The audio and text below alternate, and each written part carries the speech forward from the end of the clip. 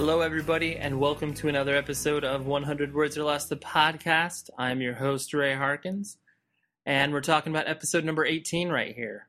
Almost to 20, almost to 25. There will be something special on the 25th episode. That's a nice tease, right? Anyways, I sound a little different because I'm not recording with a microphone. I'm just talking straight into my computer because I'm on vacation. And I'm hanging out in my hotel room in Hawaii, looking at the beach, going on awesome hikes, fun stuff. And please forgive me if there's a fire alarm that goes off in the background, because for some reason my hotel is doing that right now. So I've tried to record this like 10 different times, and it keeps going off. And so I said, screw it. I'm just going to keep going through it. And you guys will have to deal with it. Anyways, let's get some business out of the way. We are part of the Punk News Podcast Network. Go to punknews.org and you can visit all of the awesome reviews, awesome news articles, and basically keep abreast with everything that is happening within our culture. And I'm proud to be a part of that. And let's see, our guest today, Mr. Alex Erian from Despised Icon and more recently, Obey the Brave, who just recently signed with Epitaph Records. And I've known the guy for a while, so I'm excited to speak to him. More about him in a moment. And let's see. Something I've been thinking about a lot recently. I listened to an interview with Matt Pinfield, who was the host of an MTV show called 120 Minutes. And for those of you that don't know, we're talking about, I think, early 90s is when this show was the most popular. It was a late night video program for about, hour, 2 hours sometimes, where they showed music videos that were either from independent artists or stuff that MTV couldn't generally play during the day or evenings. And this is when MTV was playing music videos more on the regular. So I listened to an interview with him, and I kind of started to reminisce about that show. And I realized it was extremely formative in my musical upbringing. I distinctly remember watching Rage Against the Machine on there. I remember watching Dinosaur Jr. and just kind of finding out about these bands who were bubbling underneath the mainstream, but really gravitating towards them. But more importantly, Rage Against the Machine just really blew my mind and opened my eyes to the fact that not everything is all right in the world. What I had experienced prior to that was obviously everything's cool and there's issues. There's obviously wars I was aware of and things that were happening in the world. But Rage Against the Machine shone a light on the fact that people didn't want to take it anymore, and they could obviously take some sort of control into their own hands. And it was really eye-opening for me because, like I said, it introduced me to the world of politics. It introduced me to a lot of different cultural movements within not only our society, but our subgenre of music. And I was kind of reflecting, what is that discovery process like for kids now?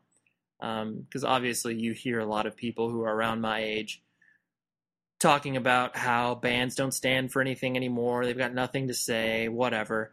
I don't completely agree with that statement, but I can understand and sympathize where, using something like the Warped Tour as an example, out of the 70 or so bands that are playing there, there's not many that have politically tinged messages, or even are just an overt political band. Like I can think of only one band recently, such as Anti-Flag or Rise Against. And Rise Against is a completely huge mainstream rock act at this point, and so that could maybe be a direct comparison, Rage Against the Machine versus Rise Against today. I don't know. It's definitely one of those things where I would love to know where people kind of discover that side of the world and realize, oh, okay, everything isn't all right. And maybe it's just really easy to discover that now, so bands don't feel the need to kind of put that in front of kids. And I don't know. It's just an interesting dichotomy. And like I said, it got me thinking when I had my revelatory moment of like, oh, wow, people are getting screwed over in some way, shape, or form, and they don't have to take it anymore. So anyways, that's that. I also wanted to mention the passing of Tony Sly from No Use for a Name. I was really impressed with the amount of outpour from people, either just I saw on my own social networks or obviously on a lot of the news sites around there. I really didn't get a sense of how much No Use for a Name impacted a lot of people. It was really formative in my musical upbringing, because you had your bands like NoFX, Lagwagon, No Use for a Name. Like, they were all synonymous, and they all kind of obviously came up around the same time. And I distinctly remember No Use for a Name was kind of the most talented of the bunch, if that made any sense, where their recordings always sounded really professional, and they just always seemed to have a little bit more, I don't know, harder edge to it, even though they, fell in the whole Fat Records camp and, were akin to many of those type of bands. But yeah, Tony Sly was very young. I mean, early 40s, and passed away in his sleep from what I've read. And so it's a very sad day when that happens, because obviously he was a voice for many people and introduced them to many amazing things, not only musically, but politically. And the band was definitely awesome. And yeah, sad to hear that Tony will no longer be with us. I say Tony like I know him. I don't know him at all, but I feel like I obviously have some sort of window into his life through his music. And it was just great to see everybody really, really be impacted by that, and obviously not just kind of let that go quietly in the news stream, so to speak. Anyways, visit our website, 100wordspodcast.com. You can find recommendations, stream the show. I really recommend that you do that. Second thing, rate our show on iTunes. It'll make us look cool in some way, shape, or form. And so, yeah, now I want to talk about Alex from Despised Icon and Obey the Brave. I've known him for a while, and I feel like he, and especially a lot of the people that view the sort of, I don't know, Jim Short hardcore / metal culture with a very, a very negative view. Alex is completely the opposite of that. Granted, he definitely lived within that culture when Despised Icon was touring regularly, and they kind of predated bands like Amir and all that type of stuff. But in any event, Alex was always super, super cool to me, and I just thought he would be a very interesting guest. We spoke on Skype, and towards the end of the conversation, it gets a little internet staticky, and I apologize for that, but I didn't want to derail the conversation and try to record it again. So anyways, in any event, here's a conversation I had with Alex, and hope you enjoy.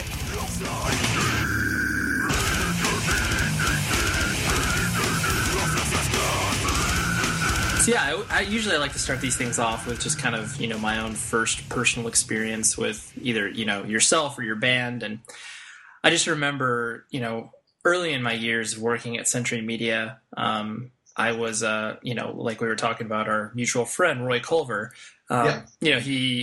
he was working alongside me, and, he was like, "Hey, Ray, check this band out. I really think they've got something cool going on." And it was so weird. I remember listening to it and just like, because this is, it was early 2000s, so it was like the word metalcore was still in existence and still like meant something to kids. And so like hearing it was so interesting because it had a lot of those, same elements that bands of that nature had, bands like Unearthed, Red Chord, that type of stuff. But then you obviously had a little different approach where, you were adding a lot more influences from, death metal and all that type of stuff. And so I just remember listening to it and being like, what the fuck are these guys doing? Like, I couldn't wrap my head around it. And it was, and then shortly, I think it was maybe like, whatever, a year or two later, like we actually met each other. And it was one of those things where, I don't know, you get a certain perception of how a person might be just either by, the band they're in or promo photos or whatever. And for whatever reason, I thought you'd be like a really hard dude. Like, I don't know why, but I just, that was just the perception. And then when I met you, I was just like, oh no, Alex is just, he's just a goofball like the rest of us. do people? Are you taping this right now? Or yeah, if that's okay. Okay. Yeah. Well, I've a lot of people actually told me the same thing. They see me in like a music video or on stage or something. They think I'm like a hard ass or whatever, but I'm just like a regular dude, man. Just I don't know. I guess this music thing is my way to vent all my frustrations and apprehensions or hatred or whatever is going on in my head that's going wrong or whatever. That's just like a positive outlet to let it all out. So yeah, no, what you see on stage isn't me in real life. I'm actually pretty chill. No, for sure. I mean, and you usually find that like once you kind of get to know. I mean, because I had the same thing. I mean, I never. Taken was never like obviously a hard band from that perspective, but people would be like, sometimes they'd be afraid to come up to me after the show and be like, "Hey, are you okay?" Like, and it's totally funny because that's, no matter how long you've been involved with this, like you still set up some perceptions of what a person's going to be like based on either, what they do in the band or, how they look in promo photos or whatever. But that's funny. I'm sure other people, like you said, have come up to you and been like, "Yo, dude, I thought you were going to be like hard as nails and carry around brass knuckles and all this." Yeah, well, right now, just so you know, I'm holding Taken and they slept and Taken between two unseens. I still own both, just so you know. Well, I appreciate that. We definitely we loved the East Coast of Canada, and we played there quite often. I actually own CDs. I don't know, man. Like what struck me about you and Roy and Stacy, all that, you guys were just really chill dudes. Like I remember back in the day, not even hitting up Century Media or Abacus just because I thought, that it was a long shot. I didn't even it was just too big or whatever. And like back then, like you said, deathcore wasn't really around or didn't even exist to a certain extent. So I don't know. I think Stacy reached out to me super casual, and I was like, wow, this is awesome. And then I don't know. I guess things just picked up that way. Yeah. But you did mention the Red Chord earlier. Definitely got a lot of respect for Guy and the boys. Fused Together in Revolving Doors. That was one of the first, if not the first, deathcore record that I purchased, if you want to call it that. It is a mixture of metalcore and death metal in my book, and definitely got to give him a lot of definitely got to give that band a lot of credit for that. And but yeah, it was just weird at the time. I just remember doing all these death metal tours. We'd be on the road with Morbid Angel or Deicide or Suffocation or Aborted or like a bunch of my favorite bands. And this was before deathcore. Like there were no bands like Despised Icon to actually, share the stage with. Whitechapel wasn't around. Job for a Cowboy or Suicide Silence hadn't even done their first tour at the time. Same for Whitechapel and Carnifex, and I don't know. It was just really awkward. I just remember it being really awkward, just getting a lot of hate from the metal fans. And then once this other scene actually developed, it started getting interesting for us.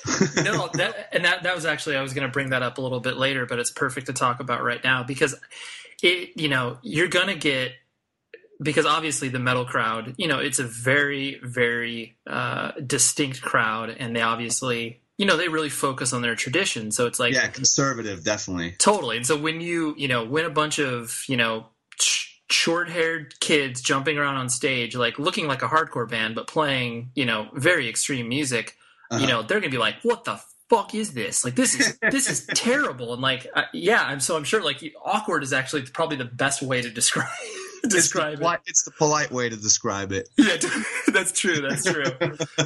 Yeah, so like, when you guys were doing that, like, was it just one of those things where it's like you all kind of just like collectively talked as a band, and you were just like, all right, well, we know that this tour could suck for us as far as like, a certain segment of the crowd is going to give us a really, really bad reaction, but we know that some of the crowd will get what we're doing.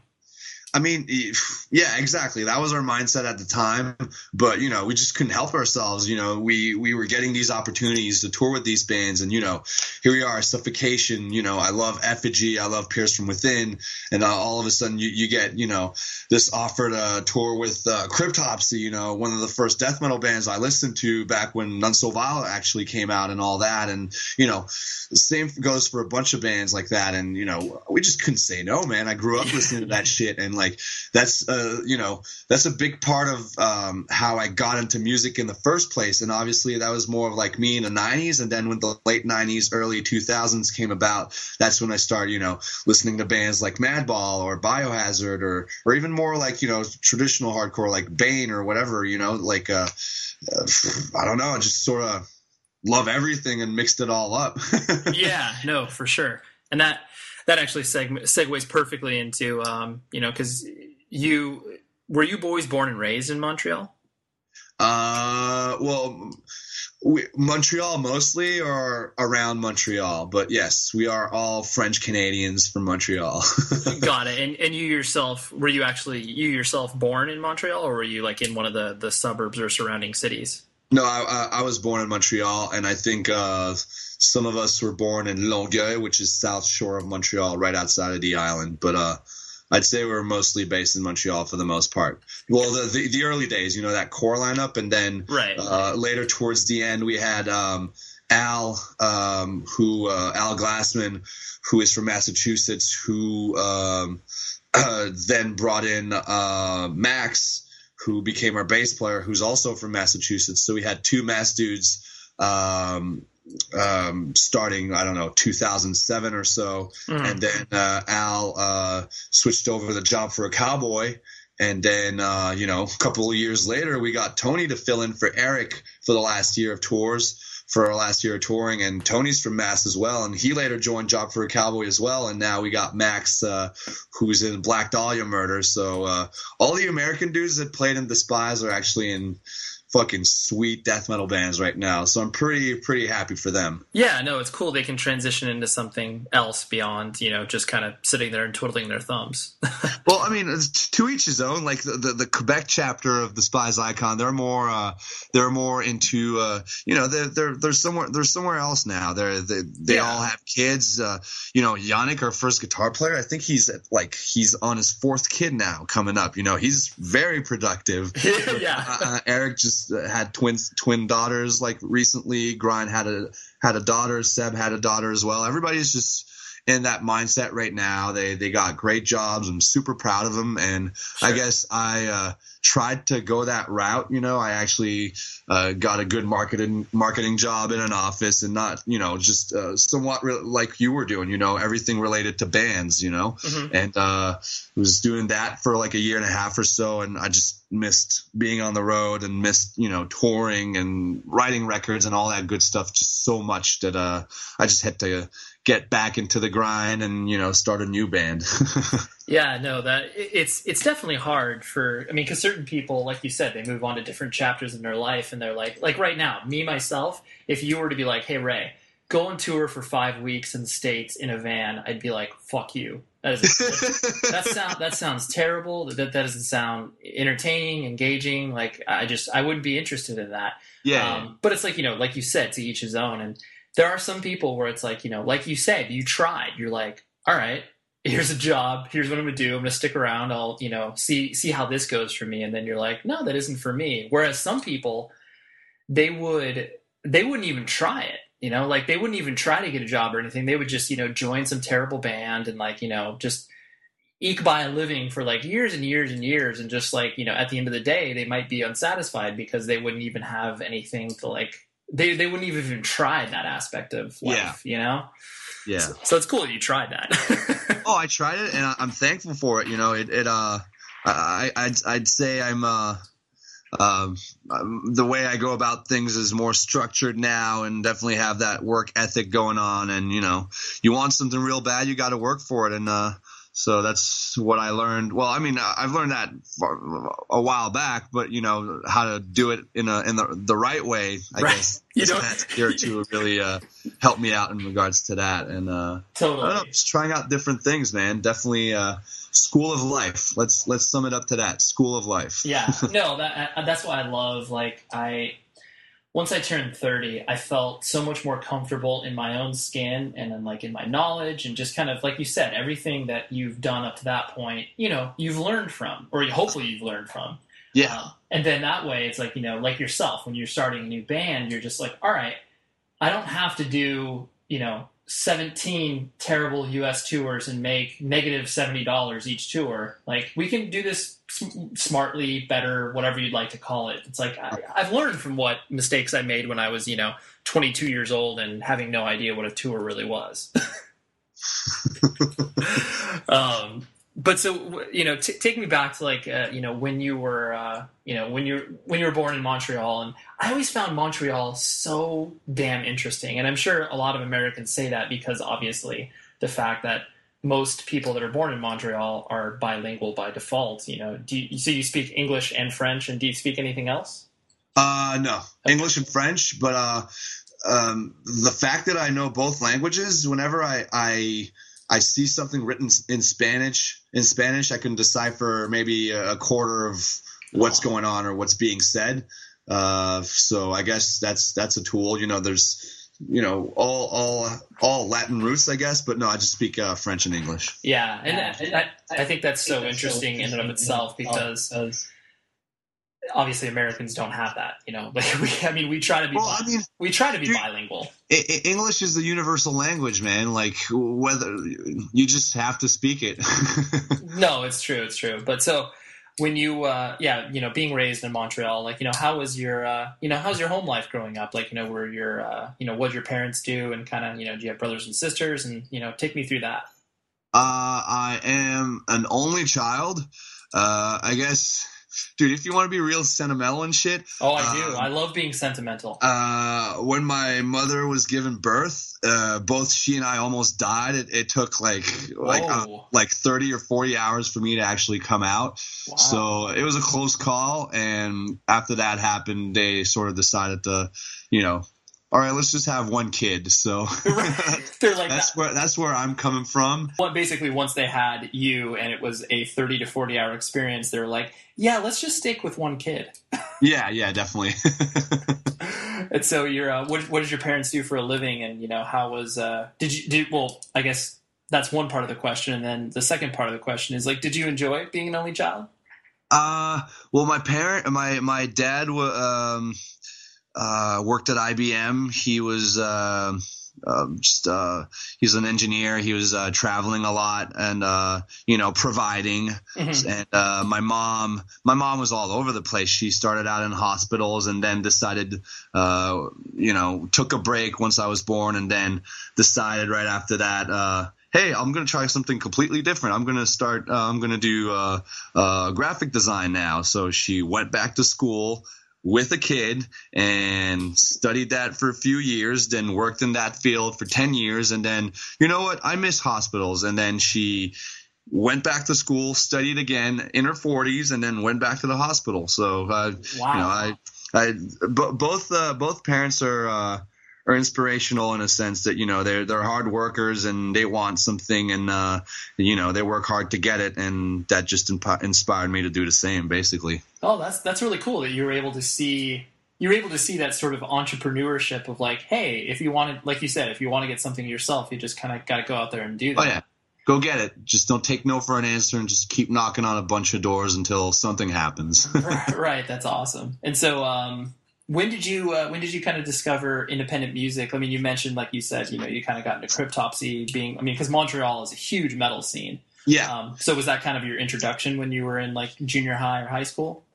Independent music. Well, for starters, just sorting through my dad's old vinyl collection when I was younger, when I was, starting to get into my teens. I guess that's how I discovered Black Sabbath or Led Zeppelin or Jimi Hendrix or even Bob Marley. All those artists that I still to this day listen to and respect and love. So definitely have to credit my dad for that.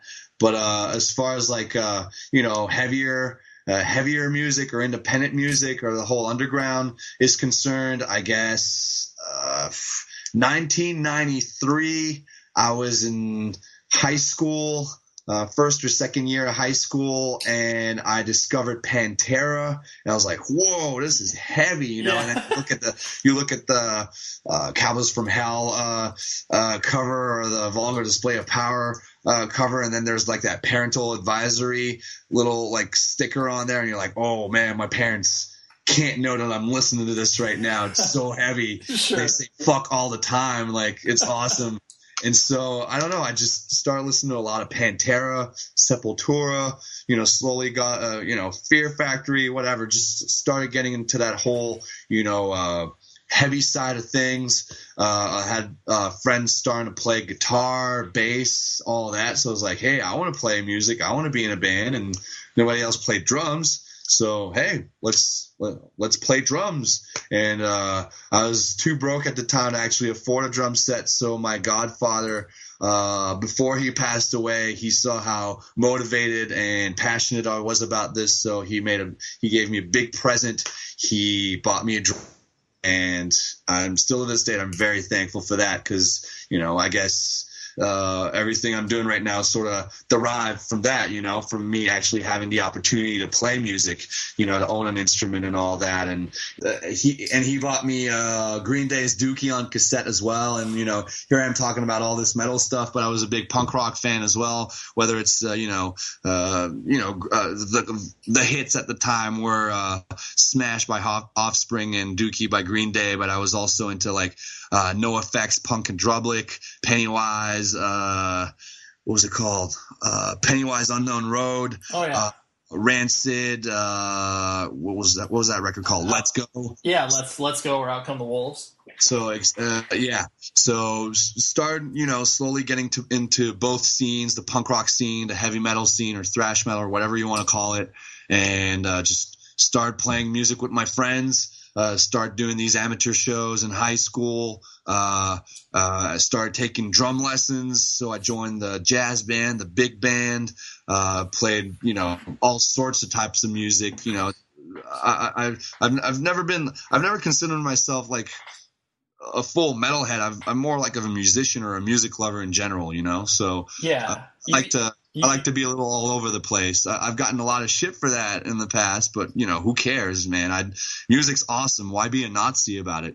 Right. No, you definitely. It's funny because you always have struck me as that because, yeah, and I do think that people such as yourself, where it's just like you're not only getting into metal, but you're also experimenting with punk, and you're kind of you're finding what you like. I mean, of course, when you're a teenager, you really dive into one music scene, and you're like that's who you are for that 6 months to a year. But then you don't forget about what you listened to before, where it's like, yeah, even though you might be listening to, Blink-182, you can still listen to Cryptopsy and be like, oh, that's incredible. Like, I still love that.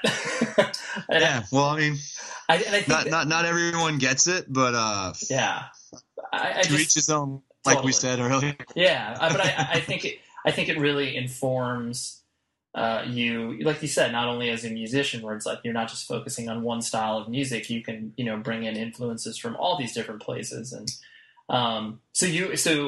because I honestly had no idea that drums were kind of your route of choice as far as an instrument was concerned. So what was the first band you played in, like that you officially started to maybe do like your first live show with?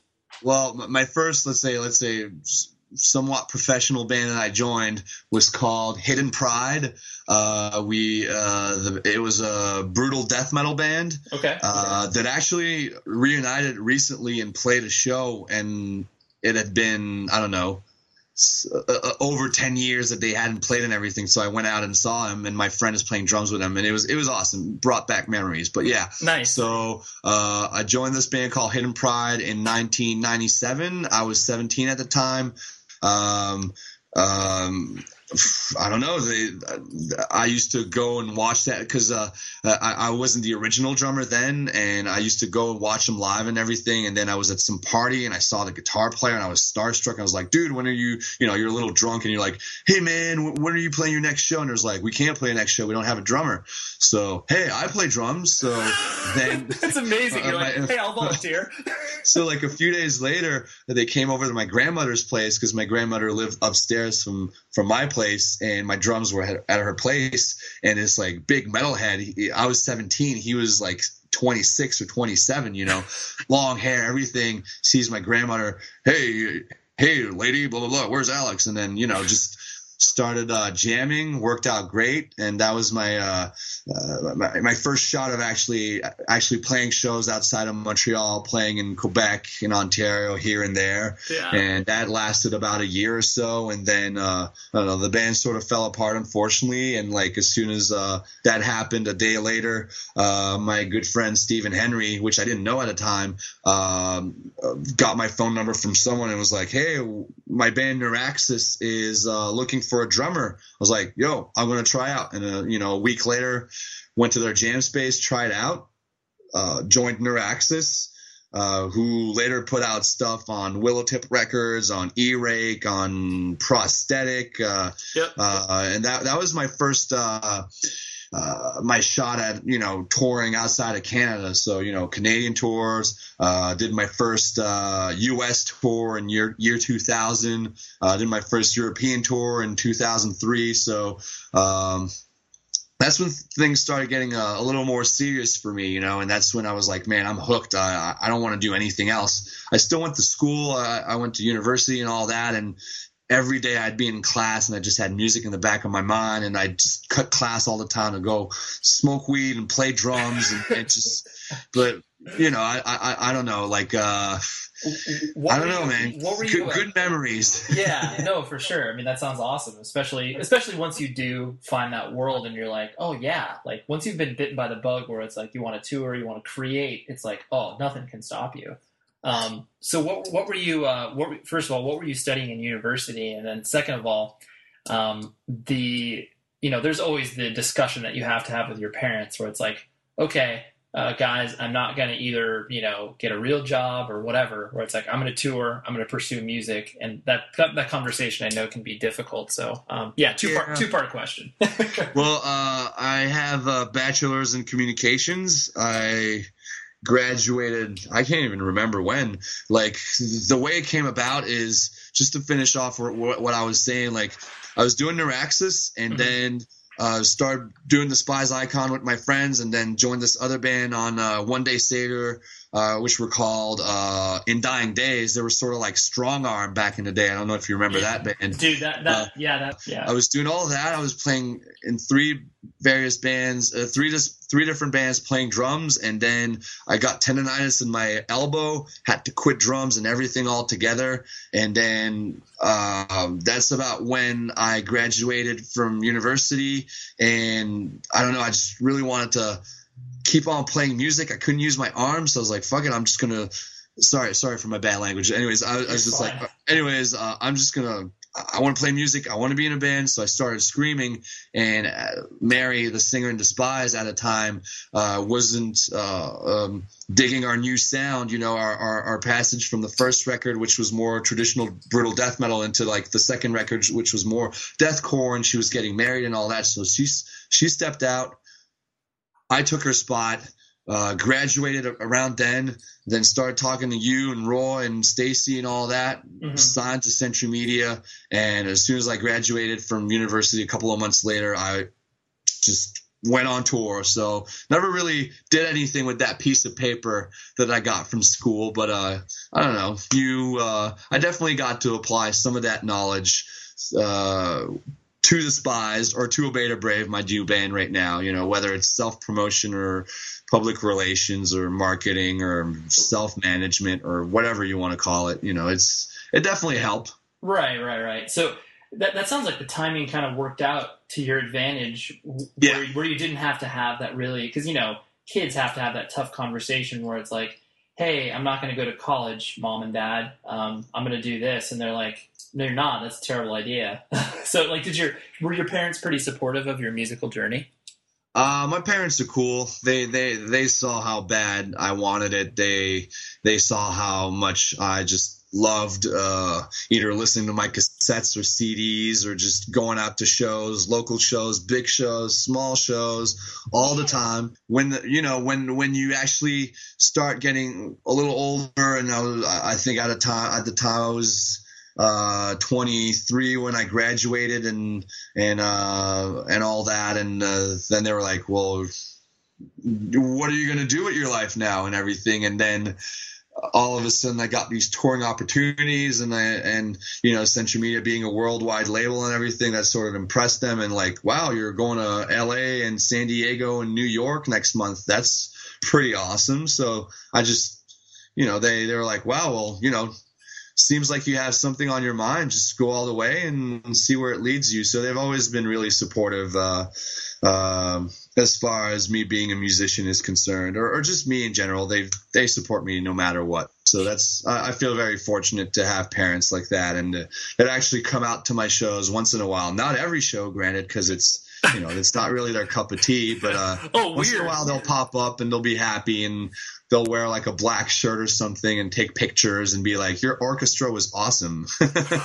That's so incredible. That's really cool that they were, that they were supportive. Cause I had a similar experience to you where it's like, even though I did have to have a difficult conversation with my parents as far as, hey, I'm going to drop out of school cause I want to do these things. But, I did have the job at Century Media in order to kind of alleviate their fears that like, hey, I'm not going to be just like some dropout, like loser kid who's like, oh yeah, I'm going to be a rock star. It's like, no, like I'm responsible, but I need to pursue this, Yeah, and it's not like I went into that mindset that I want to be a rock star or anything. It's just like, I don't know, man. I just really love doing this shit. Here I am, 31, and starting all over again with my new band, and I couldn't be happier. So, right. But yeah, there comes a time when they did start to question certain things, but at some point you're like, hey, Dad, I just toured 35 countries, and he's like, yeah, you're right. Just do your thing. That's amazing. You're like, yeah, okay, I get it. I understand. So with the, kind of with Despised Icon, what I also found so interesting and kind of, what set you guys apart from what, other bands of that nature were doing, was honestly your fashion sense and the way that the band presented itself. Because, you guys definitely had, it wasn't a deliberate image where you're like, all right, everybody wear matching clothes and we need to have synchronized headbangs or anything like that. But, yeah, you definitely had the whole, for lack of a better term, like, urban, streetwear style. But obviously you were playing this style of music. And so I found it so interesting because people either loved it and embraced it or they hated it or they were like, oh, yeah. And so, did you notice that as you were kind of doing that? You're like, oh, wow, people have a problem that I'm wearing, flat billed hats. Like, did you notice that? Oh, yeah, definitely. I mean, I guess when we started out, like, I wasn't used to, all this hate and everything. And it's like a little overwhelmed. I was like, man, I'm just playing music, man. What's the matter with you guys? If you don't like it, good. But like this whole like lamb goat van flip community was just like, yeah, totally. You were like, I wasn't used to this. I'm just me. I'm sorry. Yeah, but I don't know, man. Like, I really, I guess I'm thankful for all those negative comments now, because it just really made me stronger and more confident, and I guess bottom line is whether somebody likes it or not, that's not going to change anything with what my life plan is. And, I'm not trying to be a pleaser or anything. I'm just trying to do me, whether people like it or not. And, I don't know. I'm just like a really down to earth type of dude. So yeah. I don't really know what to say. No, you're fine. Yeah. Cause it just gave you thicker skin. You were like, all right, you might have read those first, 10 comments and been like, had your feelings hurt, but then, you kind of got over that and you're like, okay, well, I can't take these comments seriously, or I can't like let it affect me. I just need to, like you said, I just need to do me. Yeah, dude, I was literally a despised icon, word for word. That's incredible. Yeah, you're the focal point of the hate. You're like, who is this guy? Who does he think he is? But I don't know. Then I started developing that just started seeing things in a sense that, to all the people out there that actually enjoy talking shit, I'm all about freedom of expression, freedom of speech and all that. It's all good. But if you really hate somebody to a point where you have to talk shit on him all the time, or, often to say the least, if you're that good, man, just shut up. Otherwise, you're just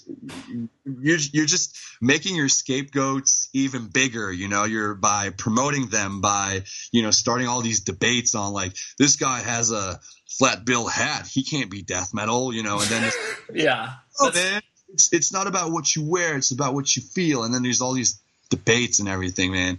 It's so funny, but like bottom line, if kids are that good, man, just start a band of your own and show me how good you are, and then we'll see who laughs last. But I don't know. Yeah, that's good. I mean, because you want to turn it around because you're a positive person, and it's like you don't want to dwell in negativity. And it's like, hey, if you're so negative, why don't you actually do something about it and change it? If you think what I'm doing is wrong, show the world what is right in your opinion.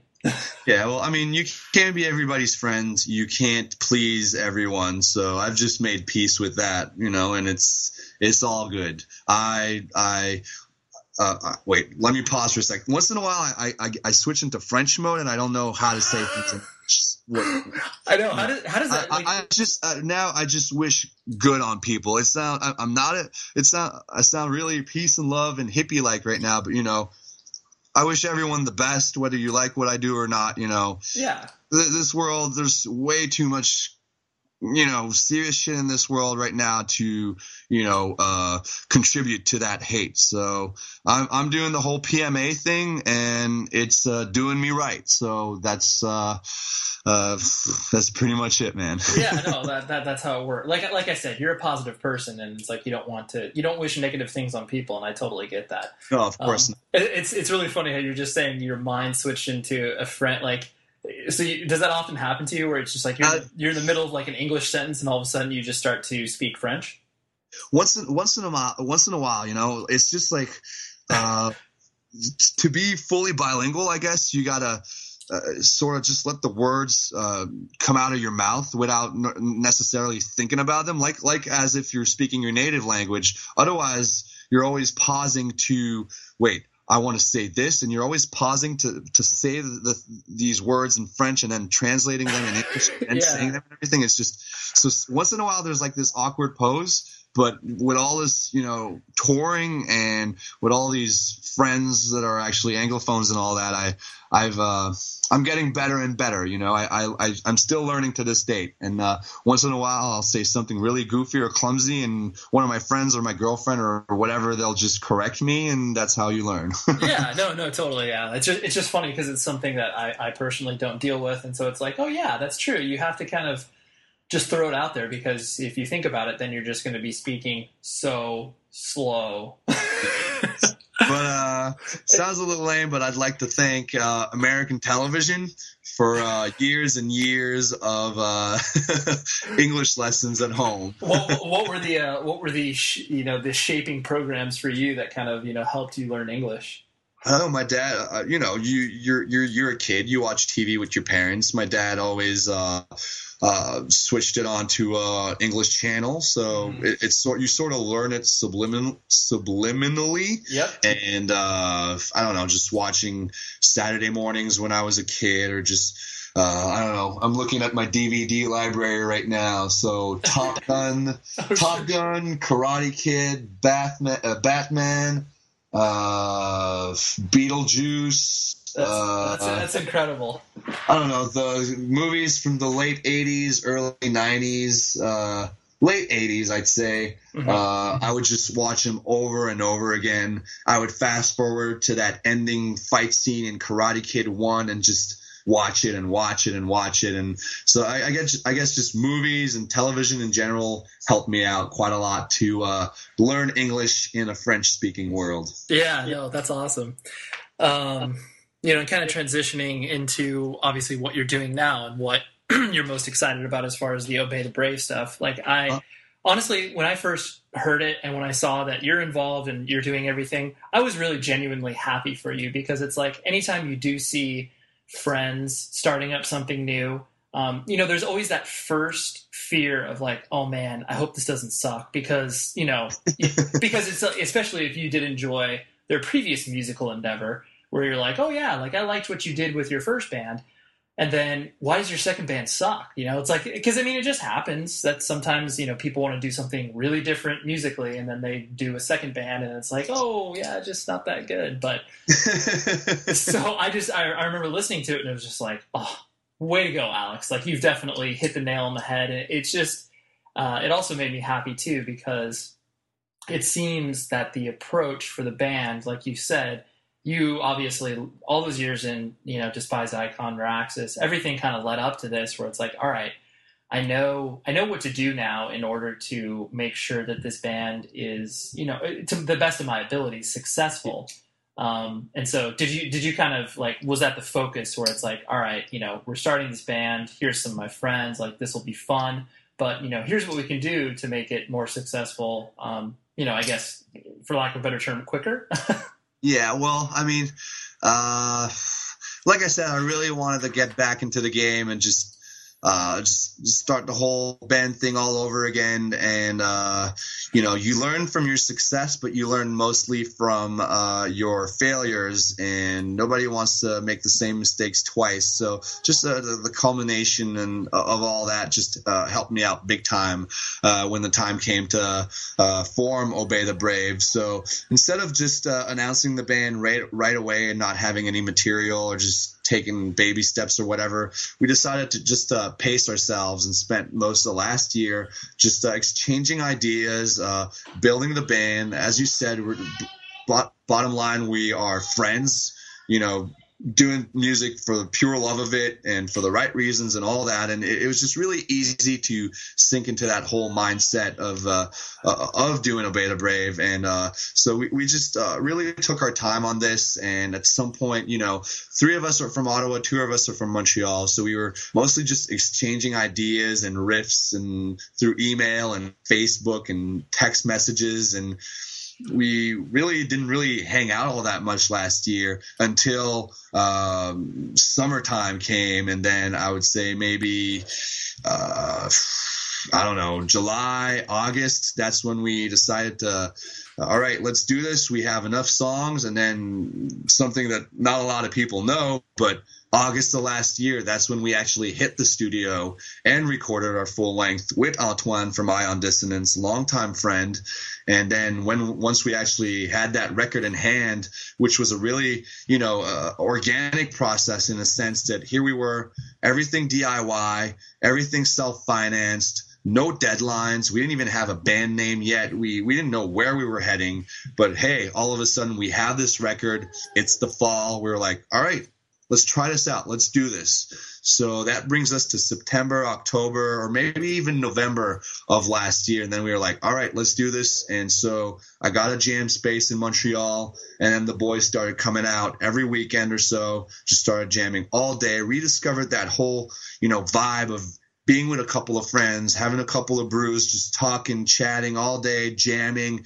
Not so much that professional mindset where you're just there to jam your set and then you're out half an hour later because you're rushed or whatever. Like, I don't know. I just really back to the roots. And then we're like, hey, we really dig this. We like hanging out. We like jamming. We like playing music.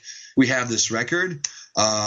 Let's shoot a music video. So I hit up one of my friends, Jesse, also from Montreal, shot a video in December. It was ready, you know, we took our time on that one as well. It was ready mid-January, and then once we had that, we were like, all right, let's do this. And that's when we announced the band. And granted, like not even a week earlier, we still didn't have a band name. We were called Youngblood for a couple of months or so, and then so many entities are, you know, going around with that name. So we decided to choose Obey the Brave, announce the band literally like a few days later, and then I don't know. Everything else happened. Everything else is history. And like you said earlier, just to make my point, there was that apprehension of, you know, breaking the ice properly. And like, oh man, what if nobody likes this? You know, am I going to make a fool of myself? Am I going to embarrass the Despised Icon legacy or whatever you want to call it?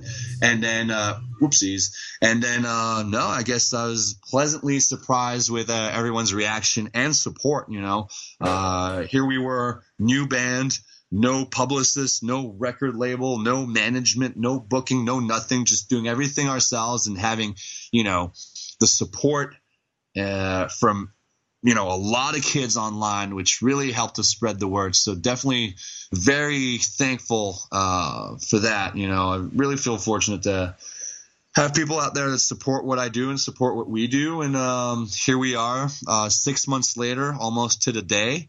Our record comes out in a month, and I'm extremely anxious to share this music with everyone.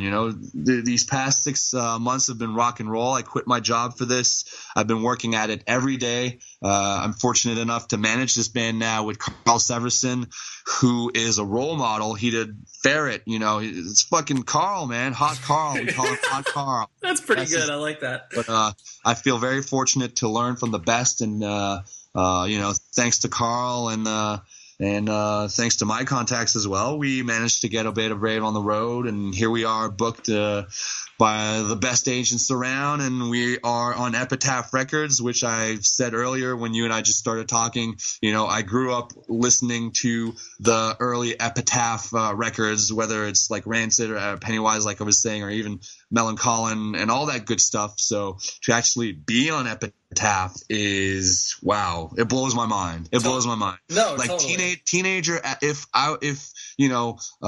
mature Alex or grown up Alex were to meet teenager Alex, Alex would never believe what grown up Alex has to say. Like, it's yeah, you'd be like, sorry, if I could put, no, I'm hungry, so I'm saying whatever. But no, you're fine. If you could put this in a time capsule, you'd be like, oh no, your younger self would be like, what are you talking about? That doesn't make any sense.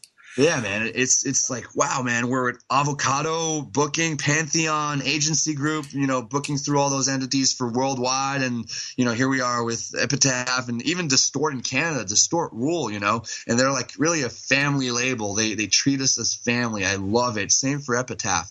It's cool to be on top of your shit and be business and everything, but when you see the people actually care and treat you like a friend and family, then you know that you're really into good hands. So I couldn't be happier with my life right now. Yeah, dude. Well, I'm honestly stoked for you. And sort of to wrap things up in conclusion, this is just more of a question in regards to, because like I said, I'm really interested in Montreal, and I always found it such an interesting city. Every time I played there, the shows were always incredible, but it was always funny because the people in the scene were always like, oh yeah, some Montreal people, have a negative opinion of Americans, or like, you walk into a store, like if I were to walk into a store and start to speak English, they would know how to speak English, but they would choose not to in order to, just get me out of there. Yeah. So is that true, or does that exist with some people where it's just like, oh yeah, you speak French or die kind of thing? Well, unfortunately, in Quebec, it's even worse, because Quebec is like French minority of Canada, and right here in Quebec, often what the case is, like, they even hate the rest of Canada. Like, a lot of people here want to separate from the rest of Canada. I'm proud to be Québécois. I'm proud to be Canadian. I have a lot of French-speaking friends, a lot of English-speaking friends. I really don't understand what the big fuss is all about. Obviously, some people are concerned with just losing the whole Quebec culture or that francophone heritage and all that, which is understandable. But, there's a lot of laws in place right now to, preserve that. So I don't really know what to say in regards to that. Yeah. No, I just want to. And then when it comes to, So there's that, like you said earlier, Montreal is bilingual, almost 50-50. But as soon as you step out of the big city, which is Montreal, and you're, I don't know, an hour in whatever direction or further, then that's when you're in French land, and people don't understand English as well, or they just, that movie Team America, World Police? Of course. Like, America, fuck yeah, here we come to save the day, yeah, or something like that. Some people think that they take that image to the letter or whatever. I don't know. Some people have a negative view of Americans. I love touring the U.S. I can't wait to be back there. I'll be spending a month in the U.S. or even more, like 5 weeks starting tomorrow. So I'm excited, but I don't know, man. Yeah. No, like I said, I just wanted to ask because it's like, I didn't personally experience that, but, I've heard other people that talk about that. And yeah, like you said, Quebec is much worse, but yeah, so. But I mean, it's not like it generalizes to an entire population. Right. A lot of people are just like me; they don't give a fuck. Right. But I guess it's like that. It's like that everywhere, man. I've been to the U.S. and I'd see like that flag from the South, and it'd say like "Speak English or Die" like on a bumper sticker. It's like that everywhere. It's very true. Yeah, and maybe this duality, this whole like debate that's going on between French and English, or Quebec versus U.S. or Canada versus U.S. That might be the same thing that's going on in like the southern part of the U.S. with Southern America and all that, and like the Spanish and English, and I don't know. Oh yeah. Peace and love, everybody. Peace. No, totally. It's not specific to your country or to your region because, yeah, we in America definitely have that as well. But yeah, so honestly, I really appreciate you fitting this random interview in before you left for tour, and I'll let you go. I'll let you go have your dinner.